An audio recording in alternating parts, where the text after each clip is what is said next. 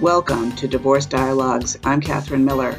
Divorce Dialogues brings expert guests to the airways to talk through your divorce questions and fill in the gray areas about separating. From thinking about divorce, to how to behave during divorce, to what to do after, this is Divorce Dialogues.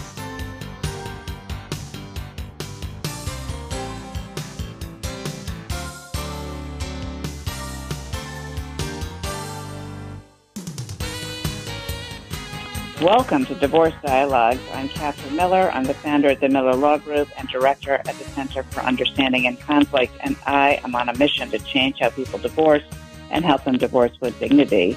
And I'm really excited that my guest today is Charles Rosoff. He is the president of Appraisal Services Associates, a firm of appraisers that provide forensic valuations of fine art, antique, decorative arts, residential, and office contents, and he has been appraising since 1984. He's an accredited senior appraiser designated by the American Society of Appraisers.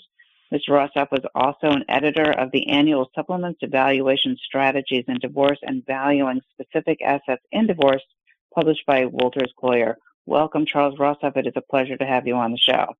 Thank you so much, Catherine. It's an absolute pleasure to be here. Thank you. You know, it's so interesting because oftentimes people certainly understand a real estate appraisal. They might understand a business appraisal. So they often then say, like, well, what are we going to do with all this stuff? Collections, artwork, stuff we've accumulated over the years. And oftentimes, frankly, that stuff's not worth that much. You know, 20-year-old IKEA furniture is probably not worth bringing you in for. But can you tell us what an appraisal does and how it works and what's worth appraising? Absolutely. So first of all, I want to introduce what appraisers do. And technically, appraisers witness, identify, and value. We closely examine subject properties to identify positive and negative value characteristics, which can include authenticity, title ownership, as well as our ability to research market activity.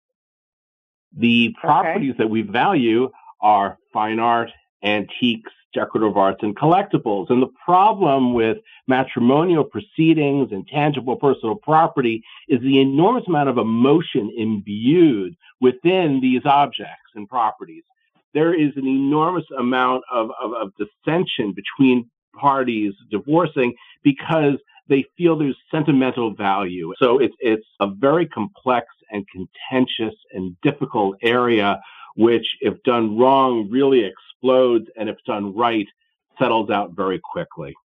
I think that's absolutely true, that frankly, so much about what we do in the divorce world, of course, is about emotions and not so much necessarily about money, or that the money is wrapped up in the emotions so tightly and completely that it's hard to tease them apart.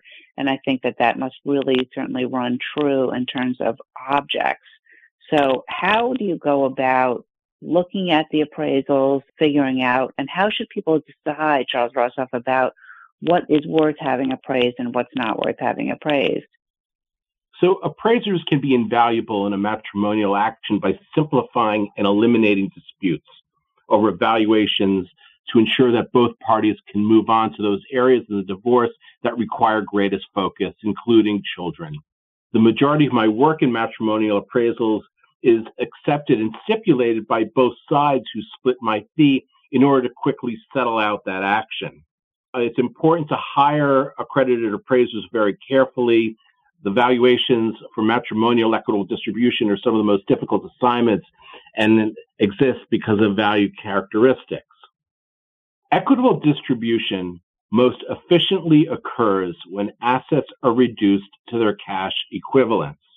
And if the court disagrees with both sides, the court can order the sides to sell all the property, which we just saw in Macklow v. Macklow. It's very important to first make an inventory with as much information as possible, including photographs. If artworks are hidden, try to reconstruct information regarding them to assist in interrogatories, depositions, and subpoenas. Seek out insurance policies, wills, receipts, and other documentation. Also, document how the artwork entered the marriage. Was it inherited? Did it increase in value? Artwork purchased by both sides during the marriage is marital property. property brought into the marriage by inheritance and purchase is not marital property, but the appreciation of those assets might just be. If there's a prenuptial agreement that firmly establishes how assets are and are not divided, really understand the intricacies associated with what you have and how it applies. It's also really important to understand that liquidity can be more important than value. Some properties take years to sell and others can be sold in 1 week. This can create spectacularly inequitable distributions. You must understand that title ownership disputes and authenticity issues can render properties unsaleable. And so it's very important to have documented and to find the receipts or do your research to document what you have to ensure that there are no title ownership disputes except with your other party and that there are no authenticity issues. You also, very importantly, must understand that there is no such thing as sentimental value. It is neither positive nor a negative value characteristic. People feel, well, this is really important to me. I really want that, so therefore it must be more valuable. Well, it's more valuable to you, or it's more valuable to the other side. And there are different techniques used in order to divide up property to ensure that if someone really wants something, they can get it, and that the other side is remunerated for the value, including if it's sold, going to the auction where it's being sold and bidding at the auction itself. There are also going back and forth with first with a short straw. Whoever picks the shortest straw can go first and choose. It's important to use every tool that you possibly can to ensure that there is equitable distribution. We have to closely examine the objects because condition is a sine qua non or the most important aspect of the object itself.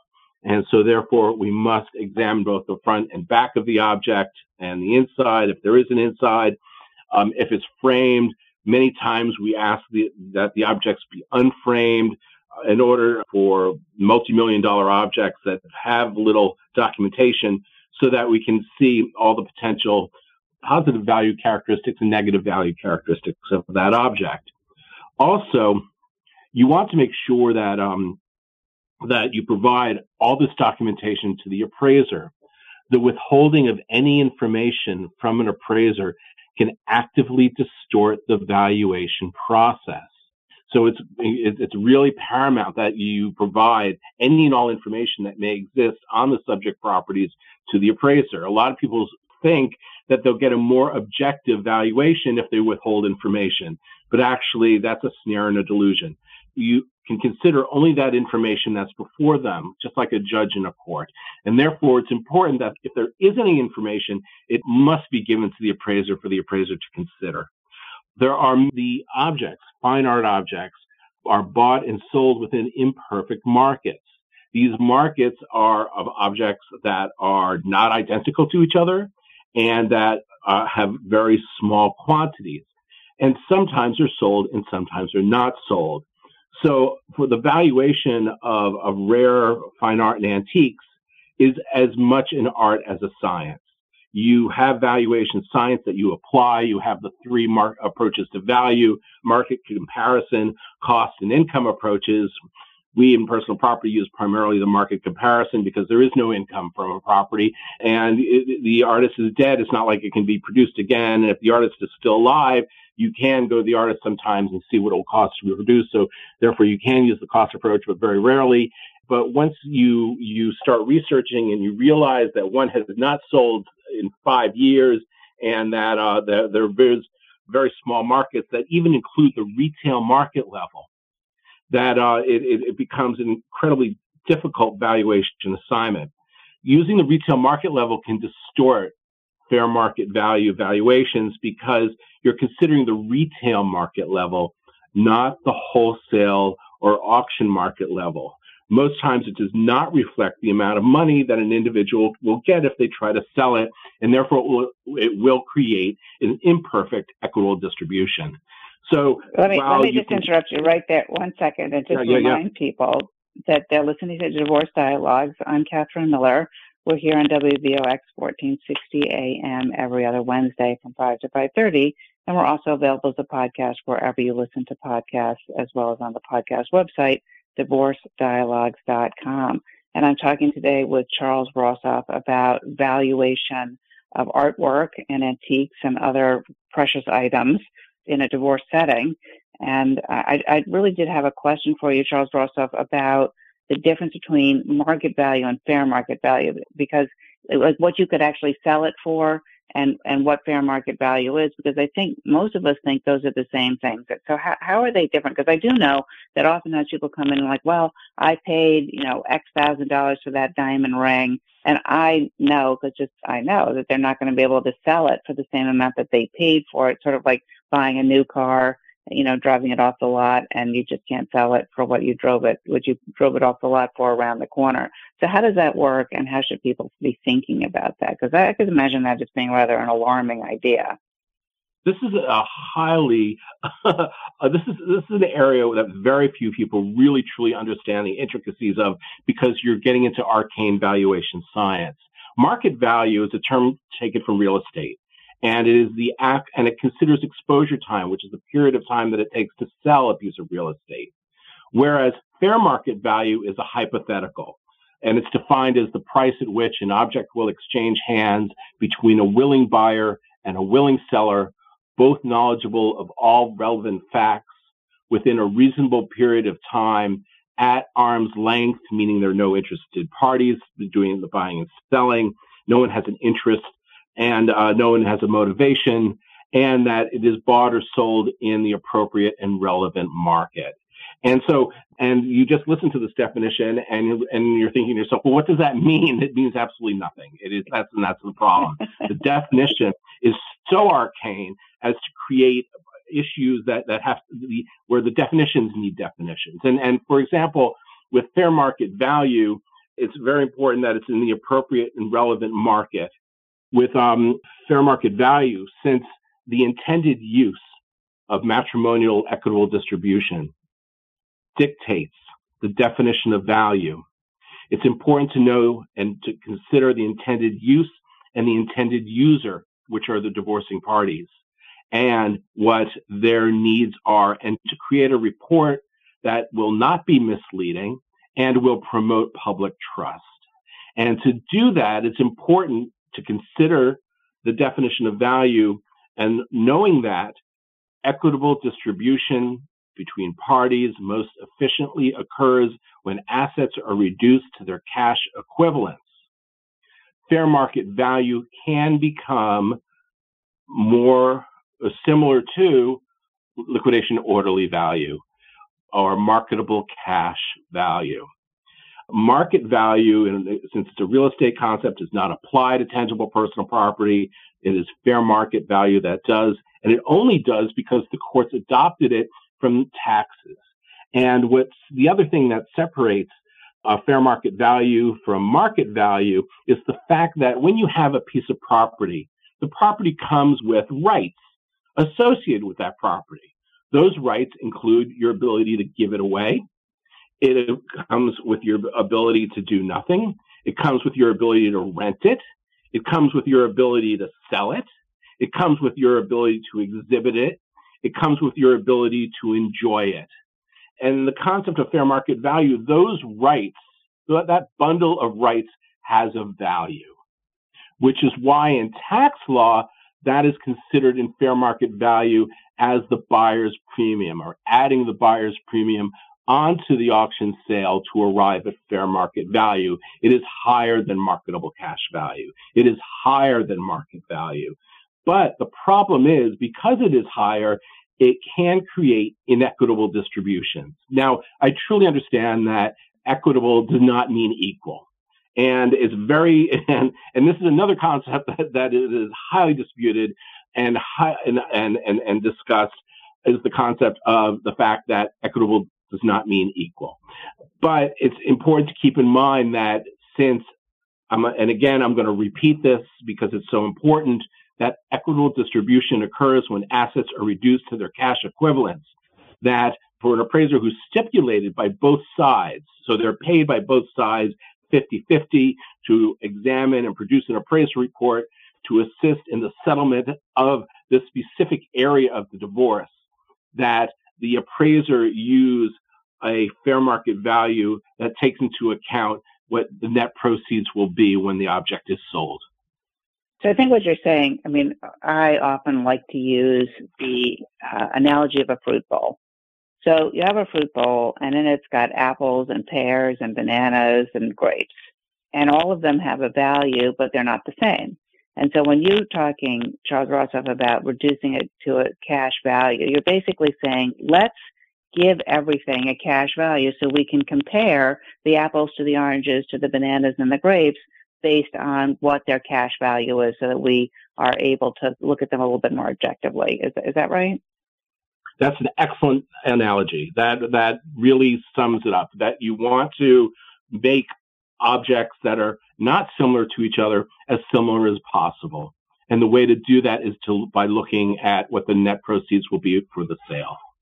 And it's a really interesting idea, because earlier on in our conversation, you said that sentimental value is not a thing, but it is a thing. And here's what I mean. It's not a thing in your world of appraisals, but it's a thing in the world of negotiation. 97% of divorces in New York, right, settle before a judge makes a decision after a trial. And the judge isn't going to put a value on sentimentality. They're just going to say, you know what, it's too sentimental, let's just sell it and split the cash value, right? Like, because we can't, I don't know what to do with sentimental value. I can't put a number on that. I can't make that, compare that to the other fruit in the fruit basket.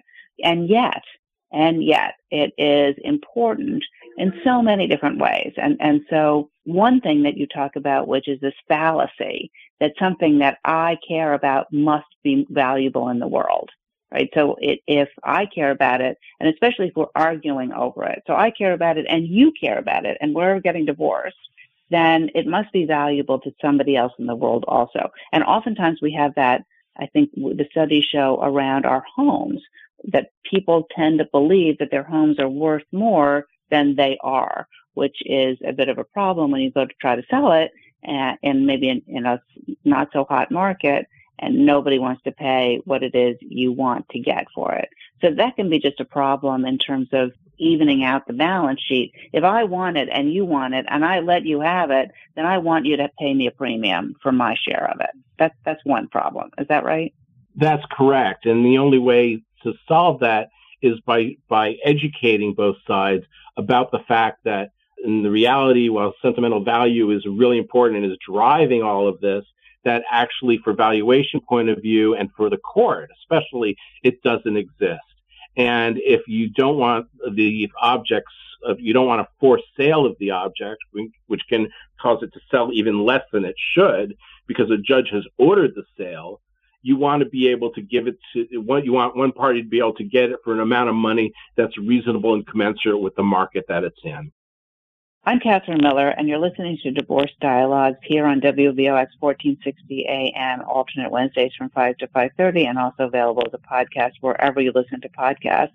And I'm talking to Charles Rosoff today about valuation strategies in divorce, and we're talking about personal possessions, objects, artwork. And so, Charles Rosoff, if people want to learn more about what you do or want to get something valued, how can they contact you, and what's the best thing for them to do? You can reach me whenever you want on my cell phone at 917-887-5217. And if you want to read about me, you can Google Charles Rosoff, R-O-S as in Sam, O-F-F as in Frank, appraiser, and you'll read about my teaching and about my books and about my lectures and about my 34 years of work and about my website, APPRAISAL SERV.com. And I'm happy to answer any questions, no matter how small. And if you want, you can even reach me on the weekends or early evenings.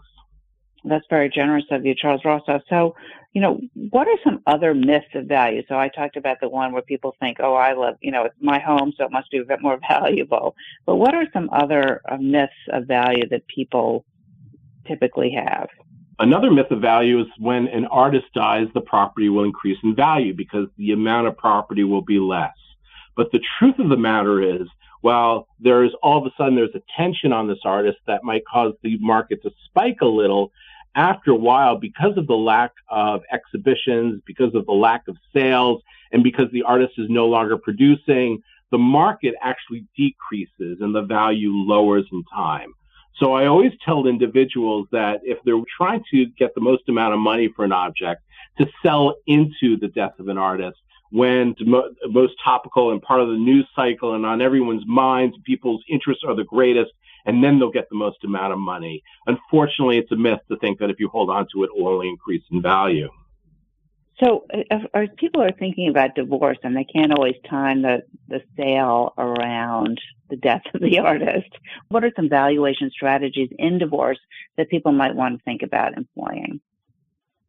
So if you're selling, I always tell people to see if they can sell in the fall, because historically, property sells for more in the fall before Christmas when people are buying gifts than it does in the spring and summer.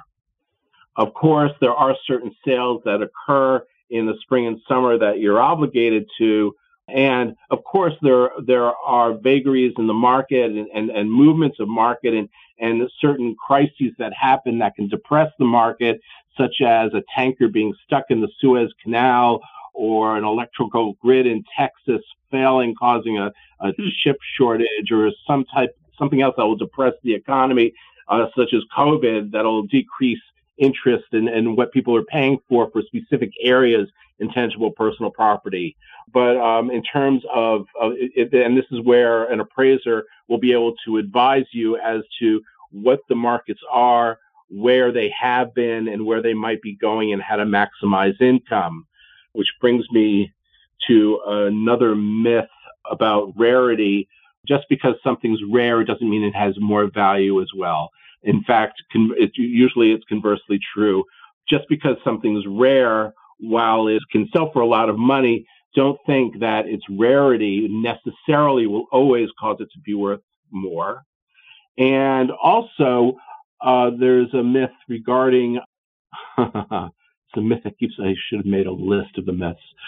A myth regarding the fact that if you hold on for something for a long time, if it's rare, if someone has died, if it's old, it must have greater value. That's another myth.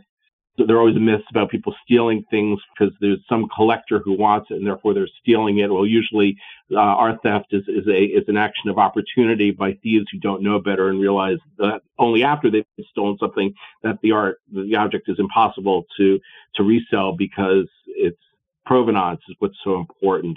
Provenance is just a fancy word for past ownership. Provenience is a fancy word for the location in which it's from, especially for antiquities. And so these are all areas in which your appraiser will be able to advise you and to ensure that, one, you can maximize income, two, you can ensure that an equitable distribution has occurred, and three, that you can settle this area out and move on to other areas so that you don't spend loads of money, time, and emotion on an area that really might not be as important as, for example, the children. So let me just ask you in our last minute or so, how has the COVID pandemic affected values? And one thing that I've been noticing is that a lot of people have collections, whether or not it's wine or antiquities or historical documents or anything like that. I've been noticing this in a lot of our cases. And what is your understanding of whether or not the pandemic has increased or impacted prices at all? This leads me to the next myth. The next myth is just because a specific area of the market is outperforming everything else, it doesn't mean that every area in the art market will outperform everything else.